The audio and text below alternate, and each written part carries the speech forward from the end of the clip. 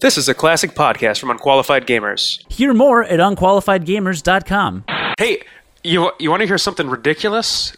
The definition of literally has now changed to make literally mean figuratively, apparently? No. Yeah, no, I swear to God. Where did you hear that? I heard it on a podcast. You're full of shit. I'm not full of Link me right now. Yes, the fourth definition of literally now on dictionary.com is, in effect, in substance, very nearly, virtually. That is the fourth definition now. And virtually is not the same thing as exactly, which is what literally is. That is one of the worst things I've ever heard. Isn't that ridiculous?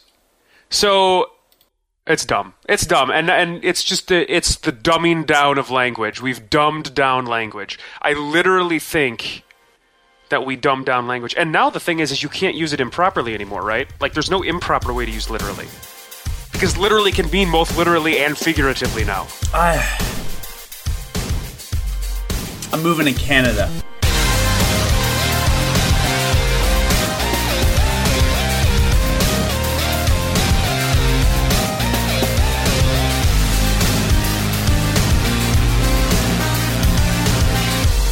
Yeah, no, it's not just dictionary.com. It is the language of English. No. Yes. The language has decided. So, people can still misuse it. Because it means very nearly. Right. I mean, if you're just completely incorrect if you're literally the opposite of what you're trying to, the point you're trying to prove. Like, that basketball player was literally on fire during that game. Unless it was like 115 degrees and you saw smoke billowing out of that person's shirt or something. What if there was like a nondescript, like you couldn't tell just how much friction was being generated between the basketball player's thighs as he ran down the court. But there might have been a fire that could have started in that basketball player's pants. Okay. I don't watch a lot of basketball, but you do. I do. Has a basketball player literally caught on fire? Ever? Well, using the new definition. Okay, but very, very nearly. Has flame burst forth from the bowels of a basketball player? Well, it's funny we're having this discussion because of NBA Jam, the words "on fire" can now also be used to mean a basketball player that is performing very well. Okay, bad example. Hockey being on fire. How's that? Nobody says that, though. Well, nobody ever misuses that. How much hockey do you watch? All of it. No, I watch all the hockey. What is your favorite team? False, not a team. No, it's a team. It's a team. It was stuck in my mouth. The Blues. You know it was stuck in my the mouth? San Andreas Blues. Oh. Oh, no, I'm sorry. San Dimas. The San Dimas Blues. I'm sorry. The San Dimas Wild Stallions. They're literally the best hockey team. I can't believe that literally is literally not literally anymore. I know. It's really sad. It's pretty rough. So hey, listener, like I was saying. Listener, like I was saying. I was going to say it first. If I can call you that. I will call you that. Listener. Are we talking to the listener? I'm talking to you, listener. What are you going to do about it? So, you are listening to, as you can probably tell by now, a video game podcast called Unqualified, a video game podcast. Because we've talked about video games. Where we talk about nothing but video games. Nothing ever but video games. Not even video word. No, not a word. We literally don't talk about anything but video games. And I used literally correctly in that particular sense. Okay. No, really, I did. I do not want to even delve into that. I still don't believe you. I just looked it up. I just looked it up. Check your cookies. Someone hacked it. Nobody hacked my cookies. Is dictionary.com run by Wikipedia writers now? WikiLeaks? So anyway, as you can tell, you found your way to a video game podcast where we talk about literally nothing but video games. Yeah, I'm Cody. And I'm Jonathan. And again with the Jonathan. Do we have to do this again? No, all right. I'm John. Whatever. I'm not going to call you Jonathan.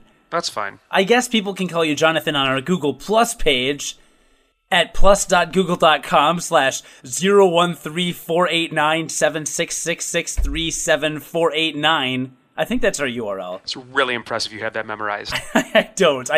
So, someone's going to type it in, though, because it's the internet, and they're going to come to some, like, I don't know. It's going to be a porn site, because that's like 95% of the internet. Yeah. So, how was your weekend? Well, actually, I know how your weekend was, because I actually got to see you this weekend. Because we literally physically saw each other, which, I'm not going to lie, it was weird. It was kind of weird. You're uglier than I remember. You have been working out. You've been hitting the gym, brah. I have no gym. You've been hitting the gym. I'm hitting a gym. I haven't. I told you I bike. I bike while I game. It's perfect. So John, quote unquote, thin, has been hitting the weights. He can now bench press over 437 pounds. Yeah, and that's really impressive because I only weigh like 185. Yeah. So there's that. What else happened? But we saw each other. We didn't actually see why we saw each other, but we did see each other at a gaming convention. But not video gaming, so we're literally not allowed to talk about it on this episode. There was video gaming there. You were almost the World WWE No Mercy champion. You know, I'm going to go with WWF No Mercy because that's still what it was called back when that game came out. I was in the finals for 2 video game tournaments. 2. Okay. So let's take a step back here because our listener who was probably there with us doesn't know what Gen Con is. Gen Con is the best 4 days in gaming, John. It is. That's what they tout themselves as. And I can agree with that. They're on tout? I don't have another 4 days of gaming I can think that are better. No, it's... Like, consecutive days, anyway. It's been my favorite 4 days of the year for at least 5 years. For many years, I agree. It's pretty awesome. So what it is it's a convention that's held every year. It's got a few different like splinter conventions over the course of the year in other places, but the main one is in the Midwest in Indianapolis, Indiana. Everybody like the most popular city to be in the United States. Is it? Nope. Okay. So it's in Indianapolis. And it takes place from a Thursday to a Sunday. And like you had mentioned, it's not exactly video games typically, right? I mean, I didn't play any video games when I was there, except for games on my iPad. Right, well, it's sponsored by Wizards of the Coast, the publisher of Dungeons & Dragons and Magic cards. If that gives you some idea of what types of things you'll encounter there. So it's a lot of board games, a lot of role-playing games, just tabletop stuff in general. Yeah. Collectible card games, all that kind of stuff. It's really great. And it is so interesting to me to see how diverse of a hobby tabletop-ish games are. And then to another extent, video games as well. Because I think you can extend that hobby just to games in general, right? What kind of diversity are you speaking of specifically? So there are people that will go to Gen Con, again, 4 days in gaming, where you can literally play any game in the world. And I'm using that correctly because it's not every game. It's almost every game, but that's still okay. And you can find people that will go there. Take a miniature game, for example, called HeroClix, right? It's a game where you play superhero miniatures on giant maps. You pit different superheroes against each other, collectible miniature, that kind of thing. They have these tournaments that go on for 4 days at Gen Con. And so there are people that go to Gen Con and will just play HeroClix for 4 days. And that is their Gen Con experience, and that is what they love. Like, that is what they go there for. That's what they want to do. But you can walk 5 feet and find somebody playing a board game published by Fantasy Flight Board Games, for instance. So, like, it's like those are two very different types of games to play. Or you can see people playing like in a chess tournament there or a Scrabble tournament. They have chess tournaments? Yeah. How did I not know that? Yeah. So they just have like the largest diversity, I think, of different types of games that you can take part in. Oh, diversity of games, not of gamers. Well, no, of people. I would say of people too. There's to a degree. I mean, I've been to a couple other So let's face it, comic book conventions, gaming conventions, video game conventions, and anime conventions generally attract the same vendors, many of the same vendors, and a lot of the same people. But I would say that, like, ASIN, Anime Central, I've been to that. That's anime focused. I saw a lot more, I would say, racial diversity. I guess I'm talking more about diversity within the stereotypical male gamer that goes there, is what I was trying to say. Sure, not gotcha. so much like diversity in the masses that go to places, right? So, but just there are people that like such different things and go to conventions like this for such different things, and they can all come to this common place and share their love of that thing, and they can coexist together, and they can have a great time together, and it's cool. It's an awesome thing to be part of. In harmony.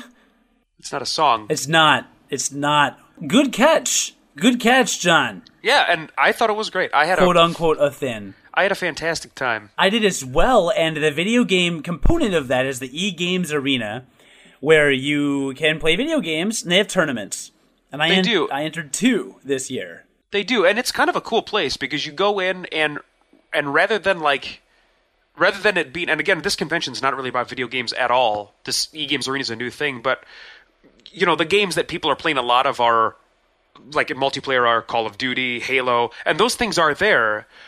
But they also have TVs set up with like Super Smash Bros. Melee, Super Smash Bros. 64, GoldenEye was there. I mean, just these other random games that, hell, I couldn't play those right now if I wanted to, because I don't have access to my 64. Right. So like you could just go there and sit down and bullshit with some friends for a while. Yeah, I hang out at the eGames Arena quite often. They had when we were there, they had some kind of Mike Tyson's Punch-Out tournament. It was beat the clock against Glass Joe, right? Right. So who can beat Glass Joe the fastest? Right. And a couple people were unable to defeat him in the first round. And it was kind of pathetic. I wanted to take my friend's WWE Championship belt replica and smash it in their faces, like many wrestlers have done with the real title belt over the years to interfere in matches. But it would have been a fake smash, and he wouldn't have actually done anything. Well, but it would have been for me, it would have been a real smash with a fake belt, as opposed to in the WWE where it's a fake smash with a real belt. Right. Okay. Are I see you what you're picking saying. up what I'm throwing down? I'm picking up. I am dipping in the mustard so I can catch up. That sounds like a gross sexual reference. It's not. Thank God. It might be. Oh boy. Yeah, you may have missed it, but on that same screen, they were also doing they did like a Mega Man run where somebody had to play through certain stages of Mega Man without dying. So that was happening at one point too. What stage of Mega Man do you die in? I don't know. Like, in what Mega Man stage does anyone ever die other than Heat Man stage if they don't have the jetpack thing? I fucking hate that stage. Everyone hates that stage. But it's still pretty good. That's still an awesome game. So, like, that was going on there, but you took part in the World Championship Tournament. I don't think there are any other ones ever held. So this is the World Championship Tournament of WWF No Mercy. God, I hope there aren't any other tournaments. Yeah, you know how many people entered, right? 3,000? About 3,000? Close. You're a little over. Okay. Try again. 2,500. You know, you're still overshooting it just a bit. Okay, I don't know how many. All right, try 5. So there were 5. Okay, so I was a little off. There were like 5 contenders. Yeah, but hey, they were good contenders. So the way it worked was I got to buy my first round, which is a joke because I knew I was going to win anyway. So right, I mean, you deserved that buy. Right. And then our friend Brad just dominated his opponent. He beat him in like 2 minutes. He just like destroyed him, and afterwards he felt so bad that he won that badly. He's just like, I'm sorry, like, because he didn't even think he was going to get the 3 count. So that happened, and then this other guy won. And then, for the last match, we talked about it, and this other guy was like, hey, there's 3 of us left. We should have a triple threat match. And I may or may not have been slightly intoxicated at this point. Okay. Because this tournament took place at midnight on Saturday night at the convention. And I, in all of my geniusness, declared triumphantly, that's fine, we can have a triple threat match, but it's going to be a ladder match. So I made it a triple threat ladder match. So you did a triple threat ladder match. Yeah. All right, so for those unawares, because I know, listener, you're probably a huge wrestling fan like the rest of us, but in case you don't know, a ladder match is where you have to climb a ladder in the middle of the ring and grab a belt suspended from the rafters or whatever, okay? So that's a ladder match, and whoever grabs the belt... So you literally have to take the championship. You have to literally take the championship, right? So in order to do that, you have to set up the ladder, and you have to climb the ladder, and you climb the ladder very slowly, and when you get to the top of the ladder, you have to mash buttons for about 5 to 10 seconds in real time, and then you grab the belt, and then you win. So this is slightly problematic, because any running attack on the ladder knocks it down. So you're against 2 other people, and if you start climbing that ladder, any one of those 2 people simply needs to get in the ring and attack the ladder once in a, again, 10 to 15 second time frame in order to stop your attempt, right? Okay. This means that the match pretty much probably would have never ended if I had not taken action. Because there was just no way to do it. So my friend and I are duking it out. We were both playing as The Rock, and the other guy was playing as Mankind. And he runs in, and his strategy about 2 minutes into the match became... there's one type of grapple in the game that's not reversible. You cannot reverse this set of moves. It's just an automatic attack for the opponent. He would go in and do an unreversible grapple, like scoop slam you or something, and then immediately run out of the ring and just stand outside the ring. Like a real wrestling match? No. Like a match of Smash Brothers where one person just stays away from the other 3 people so that no one ever kills him. You know games like that where you're playing multiplayer and one person just keeps away or hides so you can't actually kill them. Well, yeah, I mean, that seems like good tactics. No, it seems like really cheesy and horrible. Sure. So, good, solid tactics. So the match went on for over 15 minutes, real time, and I actually rock bottomed the other Rock, and it knocked him unconscious. Now, when you knock another wrestler unconscious, they're down for over a minute straight. How do you know if a wrestler gets knocked unconscious? You can tell. There's a bar. It says like losing it in purple and is flashing, and they can't move. Of course, like in real wrestling. Like in real wrestling, right. So, actually, one of the spectators was very impressed that the game so accurately portrays wrestling because the wrestlers stay down for so long, take such an inordinate amount of time to climb the ladders, things like that. So I keep doing this, and every time I literally knocked out the other Rock, and then Mankind comes in, does his move, and runs away. I'm like, this is not going anywhere. This is never going to end. So I try to knock out Mankind, right? Every opportunity I put him in a hold, and then finally I got him in a hold in the middle of the ring while the other Rock was climbing the ladder. So I'm like, I have 2 options. First option is I can let go of the hold, and then I can run into the ladder, knock the guy off, and then, try and get Mankind some more. Okay? This is 22 minutes into the match, by the way. 22. Or my other option is keep him in the hold as long as possible, hope that he taps out or something, which also knocks him unconscious, and then knock the Rock off the ladder, and if I have time, and then climb the ladder. Well, I tried option 2. I released the hold, but by the time I got to the ladder to knock him off, the Rock grabbed the championship and won. But I was in one of those positions where it was like, this could literally go on for another 45 minutes, or I could just keep the hold, and if he wins, he wins. This sounds like the worst use of your time ever. Incorrect, because it was some of the most fun I've had playing any video game in several months. So we'll take it back, and we'll stop talking about wrestling, because I don't really want to talk about wrestling anymore. But just on the subject of retro games in general, specifically from the Nintendo 64 era, my God, are those games hard to look at now. Like, Super Nintendo games and Nintendo games, I think with the sprite-based, pixelated artwork that there was there, that holds up. Just because it's almost like a specific art style, right? I have literally said this in an episode before. Chunky 3D models, I think I used the adjective there. They look They just look they look terrible. It was hard to watch. I have told you this. Final Fantasy VI looks better than Final Fantasy VII. I don't think we've ever had this conversation. We have definitely had this conversation. No, I am bringing it up for the first time. Me and me alone. That is literally not accurate. Okay, so the point is like, I could watch it. Maybe I could have played it and enjoyed it, but I watched you, and I could only watch it for about a minute and a half before I had to get out of the room. Because it looked that bad. So, but good on you for having so much fun.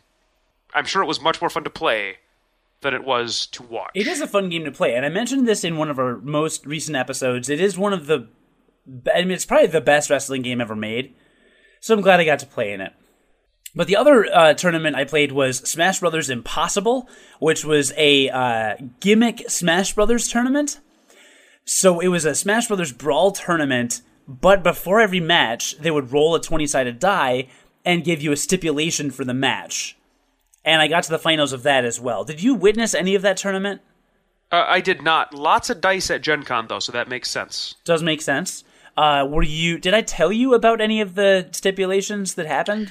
I did hear some stipulations. Okay. Because I can't remember any of them right now. Okay. So, for instance, one, you would have your opponent pick your character for you. Right. I think the one that you were the most pissed off about was the Waddle Dee challenge. Oh, God. Which was both players have to pick King Dedede, and they can only use Waddle Dees in the match, right? I did not actually have to play in one where you can only use Waddle Dees. But that was a stipulation. That was a stipulation for another match. I had to play in the one where you both had to play as Dedede, and at any point in the match, you could say the phrase like, Waddle Diddly Do, or something weird like that, and the opponent had to literally just walk off the stage and die, like kill themselves. Like in real wrestling. Yeah, it was weird. My first match, my opponent got the two-face stipulation, which is the moderator flipped a coin and he had to call heads or tails, and if he called wrong, he automatically lost the first of our 3 matches, which he lost. He was pissed about that. I had to play with a jumping stipulation. It was the crisscross stipulation, so every time my character jumped, I had to physically jump. So I played that one standing up. There was another stipulation another pair had to do, the Magikarp stipulation, where the items were on high, but the only item turned on was Pokeballs. And if you threw a Magikarp, you had to literally get on the floor and start floundering around and act like Magikarp. Like in real wrestling. For 5 seconds. So there were some weird ones, and I won a match quite handily because my opponent in one other match got the stipulation that he had to play as Captain Falcon, and the only move he was allowed to use was Falcon Punch. That seems like a really hard way to win a match. Seems like a pretty hard way to win a match, especially when I chose Marth. He did kill me once, though, and he said he considered that a win for him, so he was very good-spirited about it. Here's what I want to talk about. The guy that lost the Two-Face flip in the first match was livid when he lost his reset with me. He was super pissed. He's like, okay, he just storms off. And I'm just like, this is not a real tournament. And let's be honest, even if it was a real tournament, even if it was the World Championship, it's still Smash Brothers. Well, no, because the World Championship, you get money, so that I can get. Oh, okay. I mean, if you get money, that's one thing. Right. But I don't understand people that get butthurt over stuff that is... Like, I went into the tournament thinking to myself, I cannot take this seriously, because if I do, I'll just get mad. And because anything could happen. And in the last round, I mean, we got to pick our opponent's characters. I picked Sonic for my opponent, and he picked Wario for me. And I hate Wario. But I wasn't, like, pissed. I was just like, well, this isn't going to be as fun. I mean, it wasn't as fun. And then when I lost, it was even less fun. But it wasn't like "Oh, my skills as a Smash Brothers player have been violated. They were kind of violated. I have paid the iron price." You know, I didn't feel that way. Especially since I wasn't killed on a boat. You're also not a Greyjoy. There's that. Anyway, point, have you ever played in a video game tournament? Have I? You know, if I did, I don't remember. It certainly is not what I go to Gen Con for, but I would never criticize people for going to Gen Con and taking part in those. Because, again, it's a place that people go for all different reasons to play all sorts of different games. So I think it's pretty cool that they have that there now. I think it's great, and I would never criticize people for going to play them, but I will openly and loudly criticize people for going and taking it too seriously. Yeah. So there's that. Yeah, because anyway, nothing at Gen Con can be done for money. It's just part of the rules of the con. So yeah. Because they did have a Booker tournament one year. Did you play in that? No, I did not, but I did know people that did. Yeah, I did. And they had to do away with that. Yeah, immediately because they realized it violated gambling laws or something. Exactly. Yeah. They were like, "Whoops!" But Gen Con transitioning into this podcast so that we can talk about real video games. I actually cosplayed this year as a video game character. You did, and your costume was, I thought, very good. Thank you. There are pictures of it up on our Google Plus site. I've posted them on a couple groups. I'll add some more to our Google Plus page, and I'll probably throw some on Tumblr as well. Sure. But yeah, I went as Booker DeWitt from BioShock Infinite, and my girlfriend went as Elizabeth from BioShock Infinite, and I thought we looked good. Yeah, again, you mentioned this in a previous episode. Not a super difficult costume to put together because I didn't have to sew anything or tailor anything. Sure. But finding this stuff, you get to a point where you want everything to be as accurate as possible, and looking for the stuff that perfectly matches the concept art and things like that. God, it gets to be almost burdensome after a point. Yeah. So the weird thing, and it wasn't weird when I saw the costume, but when I saw you, I was like, "That's a cool costume," and that's Booker DeWitt, and I realized I have no clue what Booker DeWitt actually looks like, because you get a single frame of his face at the beginning of BioShock Infinite when he looks into that pool, in that pool of baptismal water. Yeah. And that is all you get. And that's like a distorted view of his face. So the only way you could have found guidance for this costume would had to have been from concept art. Is that correct? Well, it's funny. None of the concept art is consistent. If you Google images of Booker DeWitt, they'll come up with 4 or 5 images, and none of them look alike, including the cover. So I went with the cover of the game. Sure. Because that one is the one that the people know the most, obviously. And you do own that giant shotgun. I didn't own the giant shotgun, no. I had to buy the Skyhook from GameStop. But that's the other thing. It gets to be expensive, because I could have bought a holster that looked just like Booker's, but it would have been $130, because that's how much leather holsters cost. So instead I ended up spending I think I found one for $70 or $80. But it can get pricey to be very, very specific about that stuff. Sure. So I don't know. And of course my girlfriend had to sew her costume, so that sucks. But that does bring us to something we've been holding off on and promising forever. Have we been promising it forever? We've been promising it at least twice, and I think that twice literally means forever. Oh, I think you're probably right. Yeah. And that's the BioShock Infinite ending. We did both play that game through to completion. We did. And now we're ready to discuss the ending. But I guess, is there any game you want to talk about first? So, because we'll save the BioShock Infinite ending discussion for the end of the podcast, so that if you don't want any spoilers, you can just turn it off. So I want to hear if you have anything you want to talk about first before we delve into that. I do, actually. I've been playing a game. That I picked up during the Steam Summer Sale and held off on playing it for no reason in particular, just because I bought lots of games and was in the middle of other games. And I finally started playing it. It's called Rogue Legacy.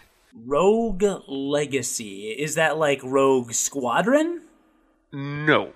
Is this a Star Wars game? Do you know what a roguelike is? Yes, Azure Dreams. Okay, yeah, I think we've discussed roguelikes on this. Binding of Isaac. We've discussed roguelikes on this program before, so I won't dwell on it too much. Basically, am I right?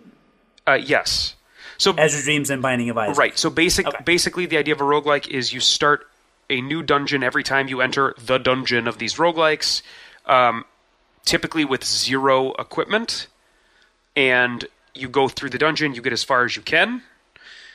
When you die, you lose everything, and then you start over from the beginning. That is, so either you reach the end or you're done. That is the standard roguelike formula. Or minimal equipment.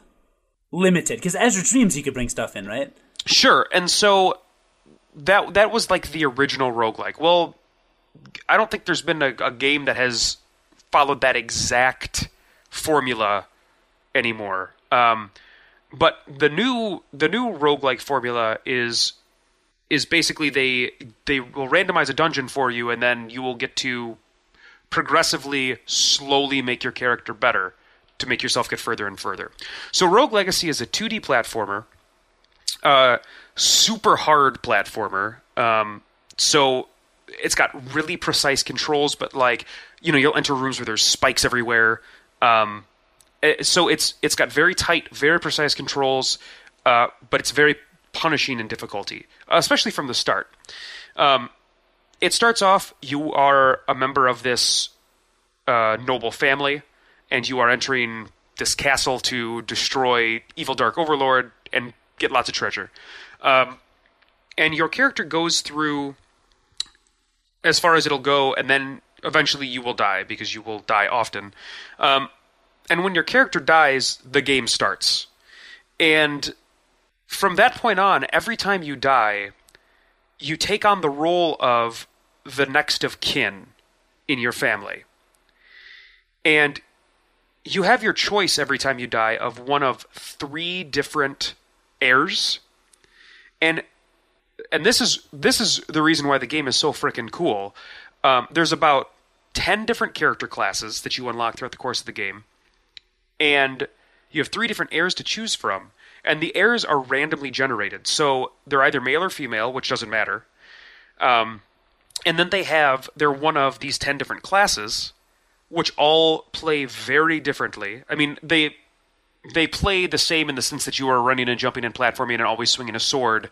Different in the sense that, like, there's one that has multiple magic spells you can use. There's one that regenerates MP every time you hit something. That kind of thing. So I guess not very differently, but they all have definite differences between the classes. Sure. And then they all have a variety of traits. Now, these traits are randomly generated and can be both good and bad. Most of the time, when you first see them, you don't really know what they do. So I'll give you an example. So one of the character traits is like exaggerator, right? Sure. And the description on it is you have the tendency to exaggerate things. And so, like the size of your and so you say that your is huge in the game, which doesn't actually affect anything. No, so what'll happen is you'll get hit by something and normal damage will be like 25.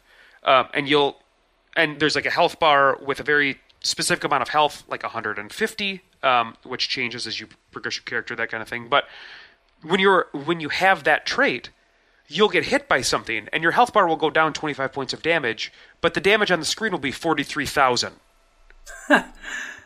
Which is great, right? I mean, that kind of thing is great. There's also one where it's like, you feel no pain. And in that one, you don't get to see your health bar. Oh. Yeah, right? So those are some, that exaggeration trait that kind of doesn't mean anything. The health bar one, that is a definite negative effect. There'll be another one where it's like dyslexia, and all of the text in the game is all like backwards, or letters are flipped at different texts of the game.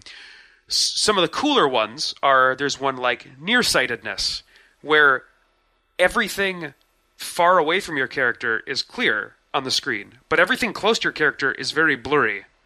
Now, you can still kind of make out where projectiles and stuff are coming, but it's just blurry. And then farsightedness is the opposite of that. Huh.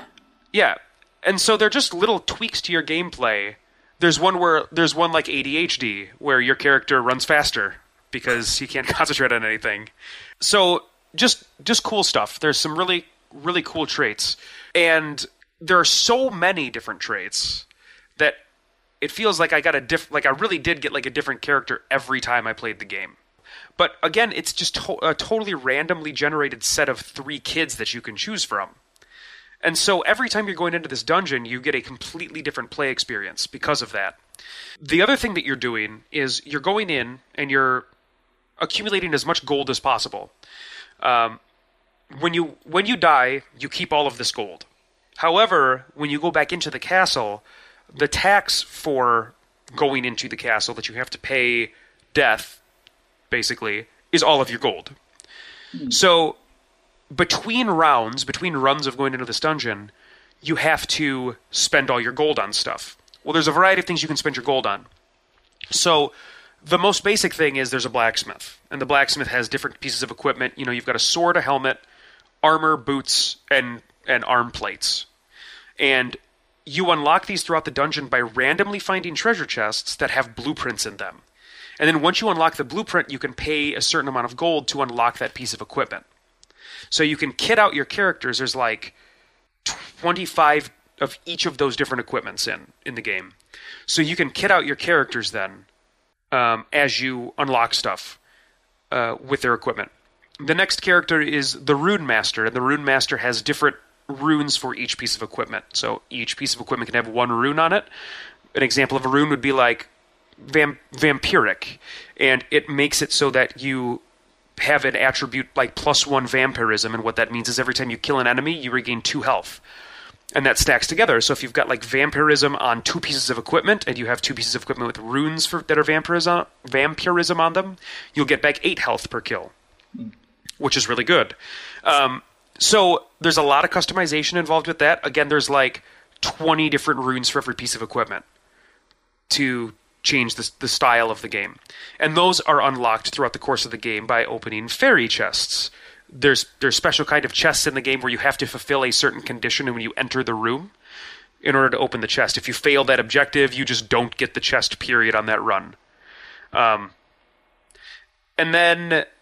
there'll also be some runes that fundamentally change the way you can like move around. Like one chest or one rune will let you double jump, and then if you stack those runes on pieces of equipment, you can continually jump more. So you can like triple and quadruple jump, which is really convenient for some of the rooms in the dungeon. And the other cool thing is there are rooms where like there'll be a room for a fairy chest where the rule will be no jumping, and then it'll just be spikes all over. And there's also a rune that'll let you fly, and basically it makes you float when you hold down the jump button when you're falling. So that is the only way to get that fairy chest. Now, you would never know that room is going to be in the dungeon unless you just wouldn't know that. So sometimes there's luck involved in finding the right room and having the right rune combination. But that's a very standard. That's a very standard component of a roguelike game. Yeah, that, like sometimes there is just luck involved when you play roguelikes. And then the deepest part of the stuff you can spend your gold on is the castle that you're building. And so this is the castle that your house lives in. There's about 25-ish different nodes that you can level up. These level ups include like access to new classes, like you don't have certain classes unlocked until you build this certain part of your castle. Health up, mana up, or like MP up, magic damage, attack damage. Each of those have 75 ranks of level that they can have. So like, and I am at the end of the game, and just to give you an example, I have about, I don't know, maybe 20 ranks of all of them. And there are 75 ranks to give you like the level of depth and length that you could play this game. To give you an idea of how bad you are at the game. Right. Or good I am, because I only have 20 ranks in each and I'm at the end of the game. Oh, So, and the coolest thing about the castle is that the castle starts with like 6 or 7 different places you can put money, and you don't know what is going to unlock when you put money in any of these places. Like another piece of the castle will be built, it'll open access to other upgrades.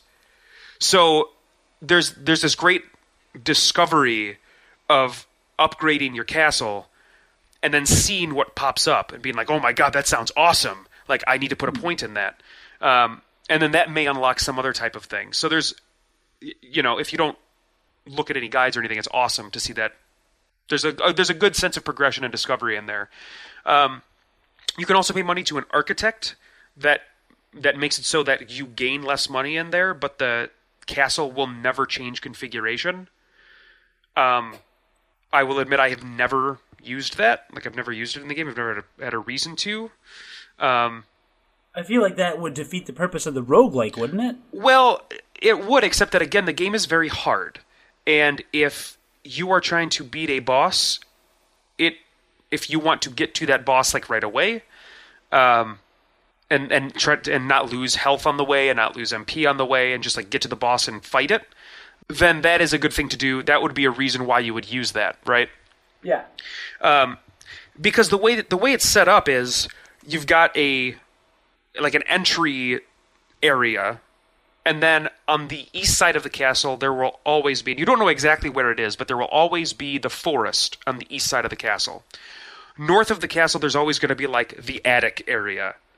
I don't remember what it's called. It's called, like, the miasma or something, but it's this one specific area. And then on the bottom of the castle there's always going to be the dungeons. Now there's a boss in each of these areas that you have to kill. Once you've killed the boss, you get some permanent upgrades, and then you can never kill the boss again. So that door is shut. And you have to kill each of the bosses before you can unlock the last boss. And there's a very definite sense of progression in the castle. Like, you start off in this starting area, and if you go into the forest, the monsters there are 15 to 20 levels higher than you start. So you go in there and you're dead in 2 hits. So it's not a place that you could go unless you are perfect at the game and never got hit, which is very difficult. So there's so much game there, and it's just really fun. It's really, really fun, and you never feel like the cool part, one of the frustrating parts about roguelikes is that you could find an awesome kit, you could get somewhere where you just, like, can't progress and you die and you lose all of that. But in this game, with the way that the upgrade system works in between levels, you always feel like you're making progression, because it's like, oh shit, I died. However, I left with 25,000 gold. Now I can buy 10 levels worth of upgrades. And then when I go back in, I may start with, like, nothing, right? I may start with nothing when I enter the dungeon, but my character is going to be much stronger. And there's nothing you find in the middle of your runs that make you better. So, like, you don't really end stronger than when you started.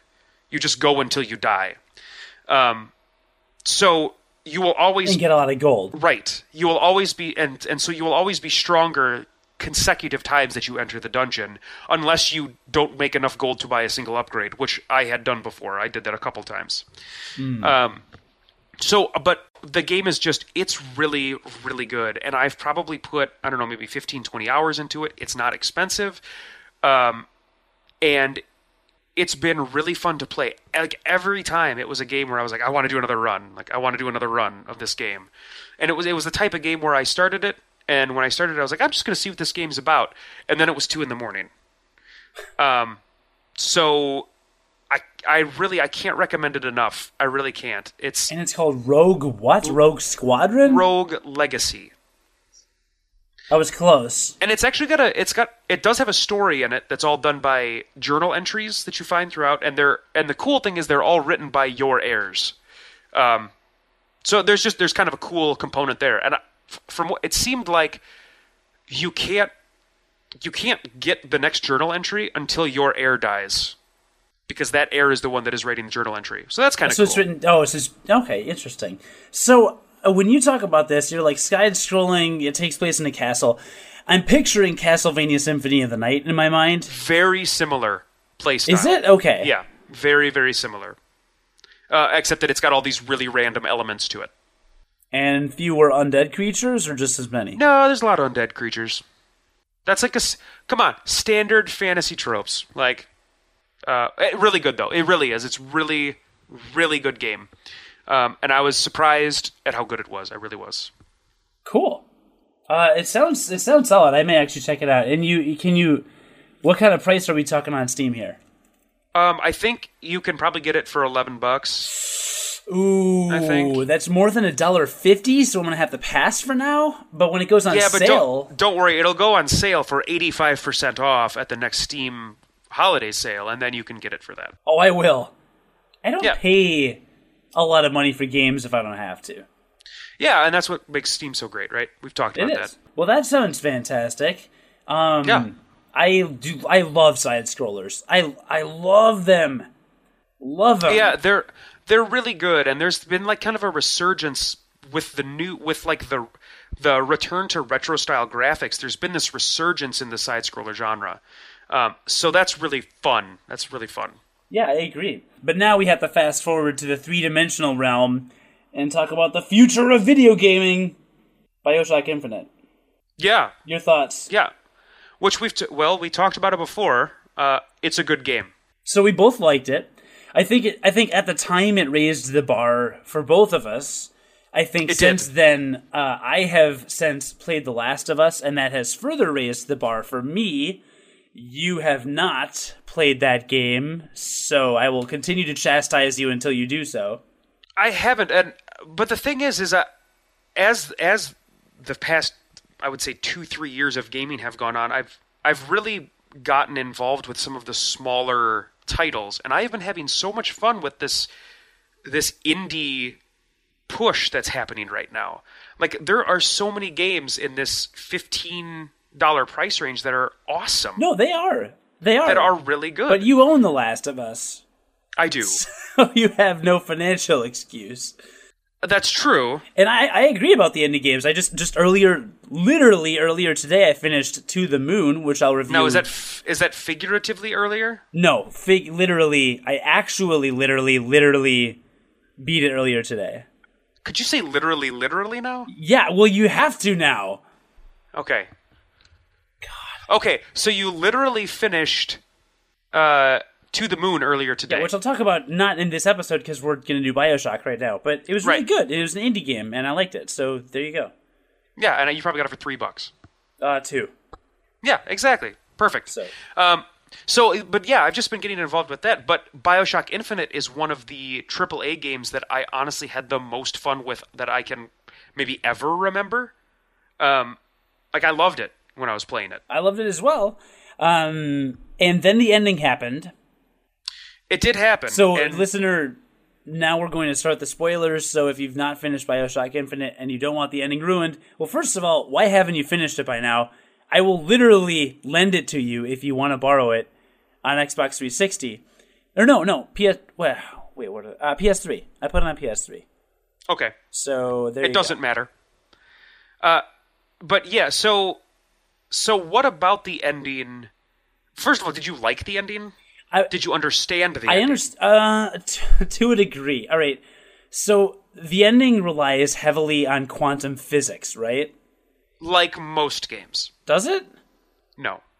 Most games do not rely on quantum physics for their endings. Actually, I think there's an episode of Game Theory where they talk about how quantum physics applies to most video games. Okay. This game literally requires quantum physics. Well, of course it does. Game Theory, by the way, YouTube channel. Check it out. It's got some very cool videos about video game theories. Hence the title. You and I both, John, learned about quantum physics our junior year of high school. Did we? Yeah, I probably didn't learn that. Okay, you probably didn't. Well, in English class in junior or senior year, we talked about fractals and quantum physics. Yep. So I've been aware of this for 15 years, or 11, 12 years. So, to me, I felt like the ending was, here's the twist, quantum physics, your mind is blown. And to me, my mind wasn't blown because I was already aware of quantum physics. Like, for them to say there are all these different possibilities in different universes, I was like, okay, but that in itself wasn't, I didn't tweak out because of that, you know? Well, the revelation that that Booker is Comstock, I think, was the twist that they were going for, and that took me by surprise. And it definitely took me by surprise that Elizabeth was your daughter. Didn't expect any of that.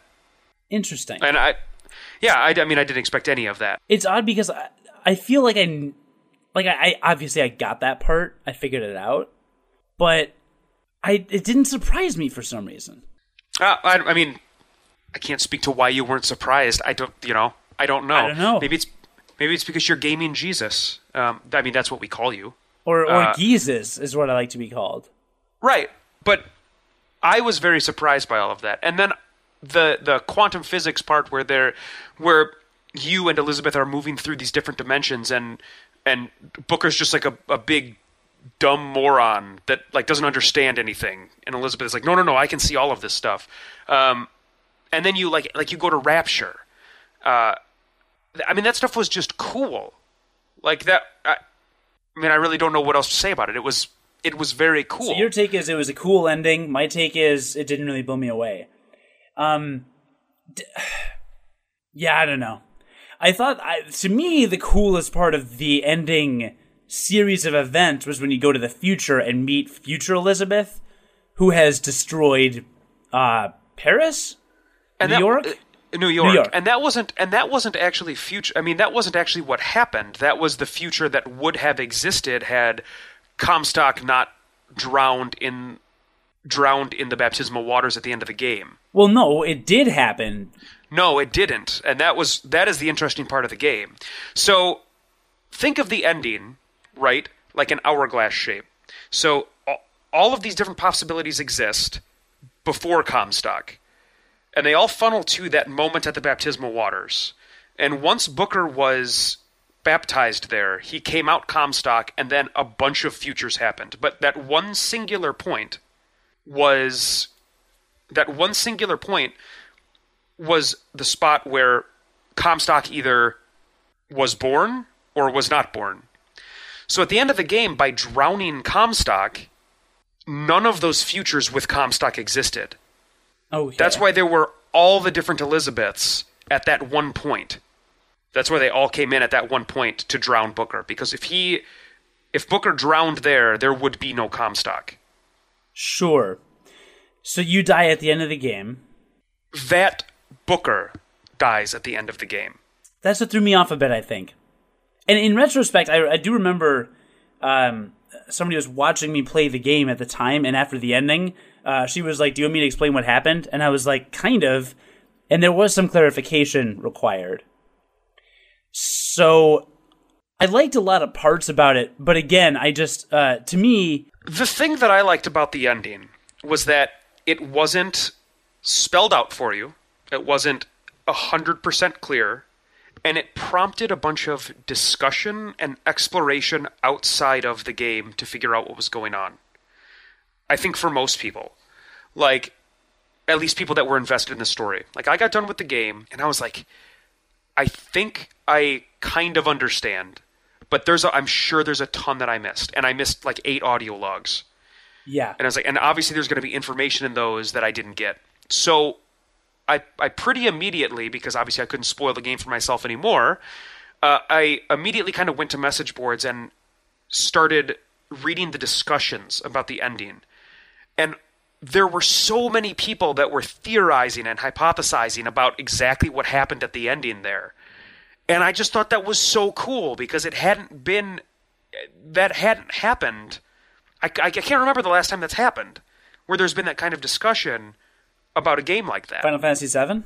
Sure, but that was from a horrible translation. Was it? Yeah. That ending was a result of a terrible translation? Yeah. Like, a lot of the questions of that game are the result of a bad translation. Oh, right. That's not about this, though. Sure. But I just loved reading that, and I got done playing it, and I remember, like, going upstairs, sitting on the couch, getting on my iPad, and, like, for the next 2 to 3 hours, I was just consuming discussion on the ending of BioShock Infinite. And I just thought that was really cool. It was a really fun way to discover more about the ending, to kind of, and like watching some of the audio logs that either I I listened to but didn't really understand the full extent of them. Or just looking at the audio logs that I missed was just it was really cool. So yeah, that was the part that I really liked about the ending. I will agree, that's awesome. You'll get a little bit of that at the end of The Last of Us, a little bit, but in a very different way, a different context, by the way, just so you know. But there's definitely discussion to be had at the end of that game. Sure. Hell, halfway through that game. So I think what happened to me was I was expecting to be blown away by some insane plot twist, and I don't remember why that was in my head. I think maybe because you beat it first and you were raving about it, possibly. Probably no. I don't know so much about that. Probably because the original BioShock's plot twist was insane for the time. It set a new precedent for what storytelling in video games could be like. Would You Kindly plot twist? Yes. Yeah, that was pretty awesome. Yeah, I mean it was seriously. I mean it was awesome. It was awesome. So that's probably why. Could have been. Because I remember I took the quantum physics part at face value, and I was like, oh, well, that wasn't shocking to me, because I already kind of like get it. I'm like, okay. I feel like I am a physics genius. Because I'm a physics genius, and I feel like that's been done before, maybe not in video games or in movies or some other media I've consumed. Either way, whatever, that's neither here nor there. Although that didn't really impress me, and then I think I may not have... I mean, I understood the Comstock-Booker connection, but... I think after it was kind of explained to me and I kind of sat back, I was just like, oh, that's it? And I don't know what it was, but again, I did like the ending, but something about it just wasn't quite... I don't know. I also don't like killing people. I guess I thought Booker got killed. I guess I thought the Booker was definitively killed, and that bothered me. I didn't like that I played through a whole story as a protagonist who ends up dying. But you said that was one Booker that dies? Yes. No, he didn't die because at the very, very end of the game, after that sequence, the Booker wakes up and goes into Anna's room. You don't see if Anna is there, but you assume that Anna is there in the crib. And that is before Booker is Comstock. That is before the moment in the baptismal fountain where he dies. And why did Booker getting baptized make him Comstock? Because of all of the he saw during the war. That's right. Because that basically changed him. I probably should have brought up this topic when it was more fresh in my mind. Because clearly some things have fallen through the cracks, and you are much more well-read on the ending than I am. Oh, like I said, I consumed a ton of information about it. I thought it was great, and the fact that all that is there, as you can see, is that ending may be a little better thought out than you think it was. Probably. I think I missed something there. So now I guess I just have to go back and play through the whole game. I've heard 1999 mode is awesome. Yeah, I started it and could not complete it. Why? I am not good enough at video games. Oh, is it hard? Yeah, it was tough. It's pretty brutally difficult. Yeah, I have found more recently that I play games almost exclusively for stories a lot of the time now, more than gameplay. Sure, and that's why games like To the Moon are perfect. Yes, which is perfect. I guess I should say either amazing gameplay or an amazing story. I think that the BioShock Infinite gameplay is not the strongest point of that game. It's not. Coming from a background as somebody that plays a lot of shooters. So I would say that the story is. So, a couple of our friends have told me they've played games on their easiest difficulty just because they just want the story. Sure, and I wouldn't criticize that. I think that's fine. Sure, yeah. So I will probably play through BioShock Infinite again on the normal difficulty setting, just because, easy is too easy, probably. But I do want to make sure I get all the Vox boxes and all that stuff. But then there are other games like Rogue Legacy that I would love to play because it sounds like it's just hella fun to play. Yeah, and there's no real story there. I mean, there's just a few, journal entries that give you an idea of what's going on, but there's no actual story. Sure, and if there was, that'd be great, but I would just be playing it for a platformer, because I love platformers. Right, and it's such solid platforming, it's totally worth playing. Yeah. I also downloaded Super Meat Boy on the Steam sale, and I've heard that's kind of a difficult platformer as well. Oh, we'll have some fun talking about that when you get to it. Oh boy, can't wait. speaking of insanely difficult platformers, on one of the giant projection screens in the E-Games arena at Gen Con, they were playing Candy Crush. No. Candy Crunch. Candy Crunch Saga. Candy Munch. No, Candy Sky Mountain. Munch Your Candy. Candy Pony. It's Candy Pony Mountain. No, it's the game that's brutally difficult but has a stupidly cute name. Sky Sword. Sugar and Rush Spice. Mountain. And everything nice. Candy. I'm not helping. Candy Unicorn. Crush Attack. Pinkerton Mines. You know what I'm talking about, right? I do. And I wish we could think of the name of this game because it's got a really cool gag about the way the game is generated. It's not going to make any sense if we don't know the name of the game, though. No, I can't it's give any candy. It's some fucking candy game.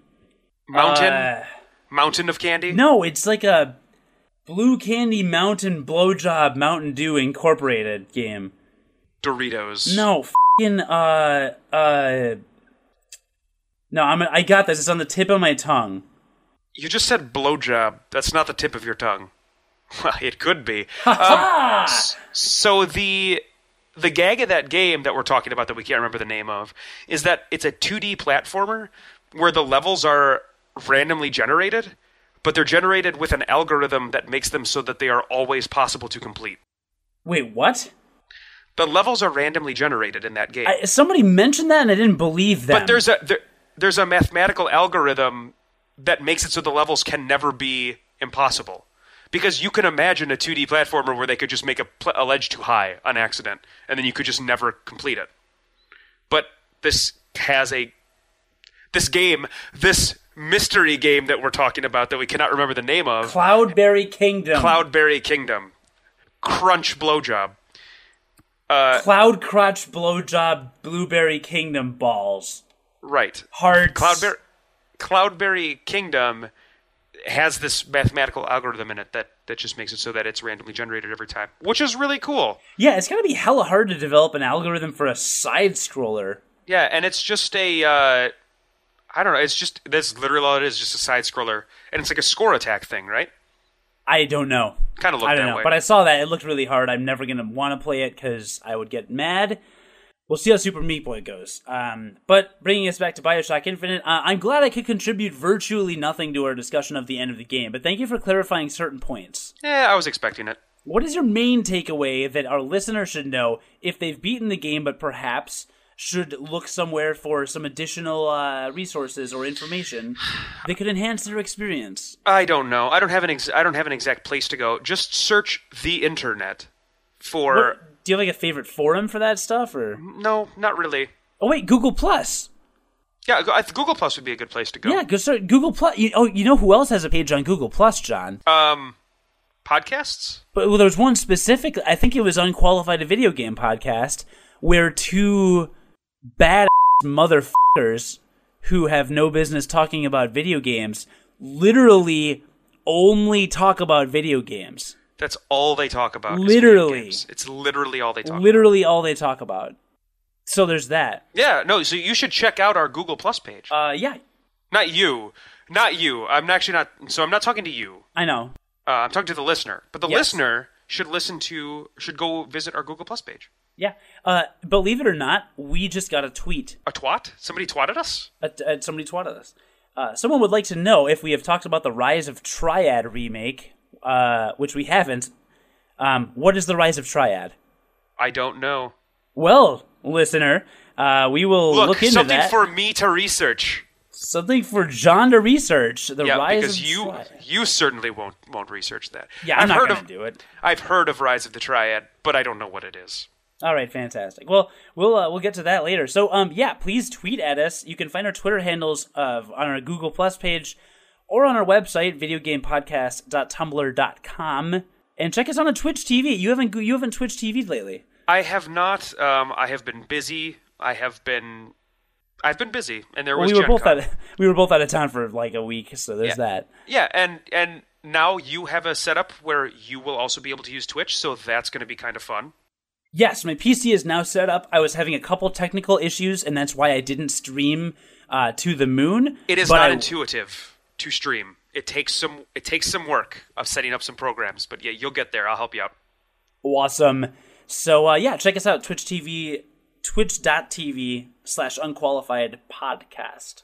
Yep, and all of our information on our Google Plus page, and like Cody said, on our Twitter handles, you can all find at videogamepodcast.tumblr.com. So our Tumblr page that has links to basically everything else.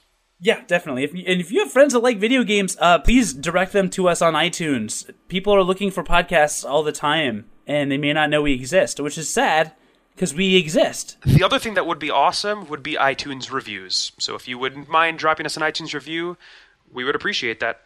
Oh, I forgot that's a thing. Yeah, especially if it's a good review. Yeah. Because I wouldn't really appreciate it if you give us reviews. I would appreciate reviews. It would mean you were listening.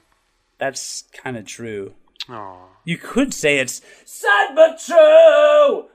That's how you're taking us out. So remember that sore throat I had all day? Yeah. Is it because you were singing Metallica in your house or in your apartment by yourself? I think it just came back. Yeah. Yeah, you really that up. Hey, I made it through the episode.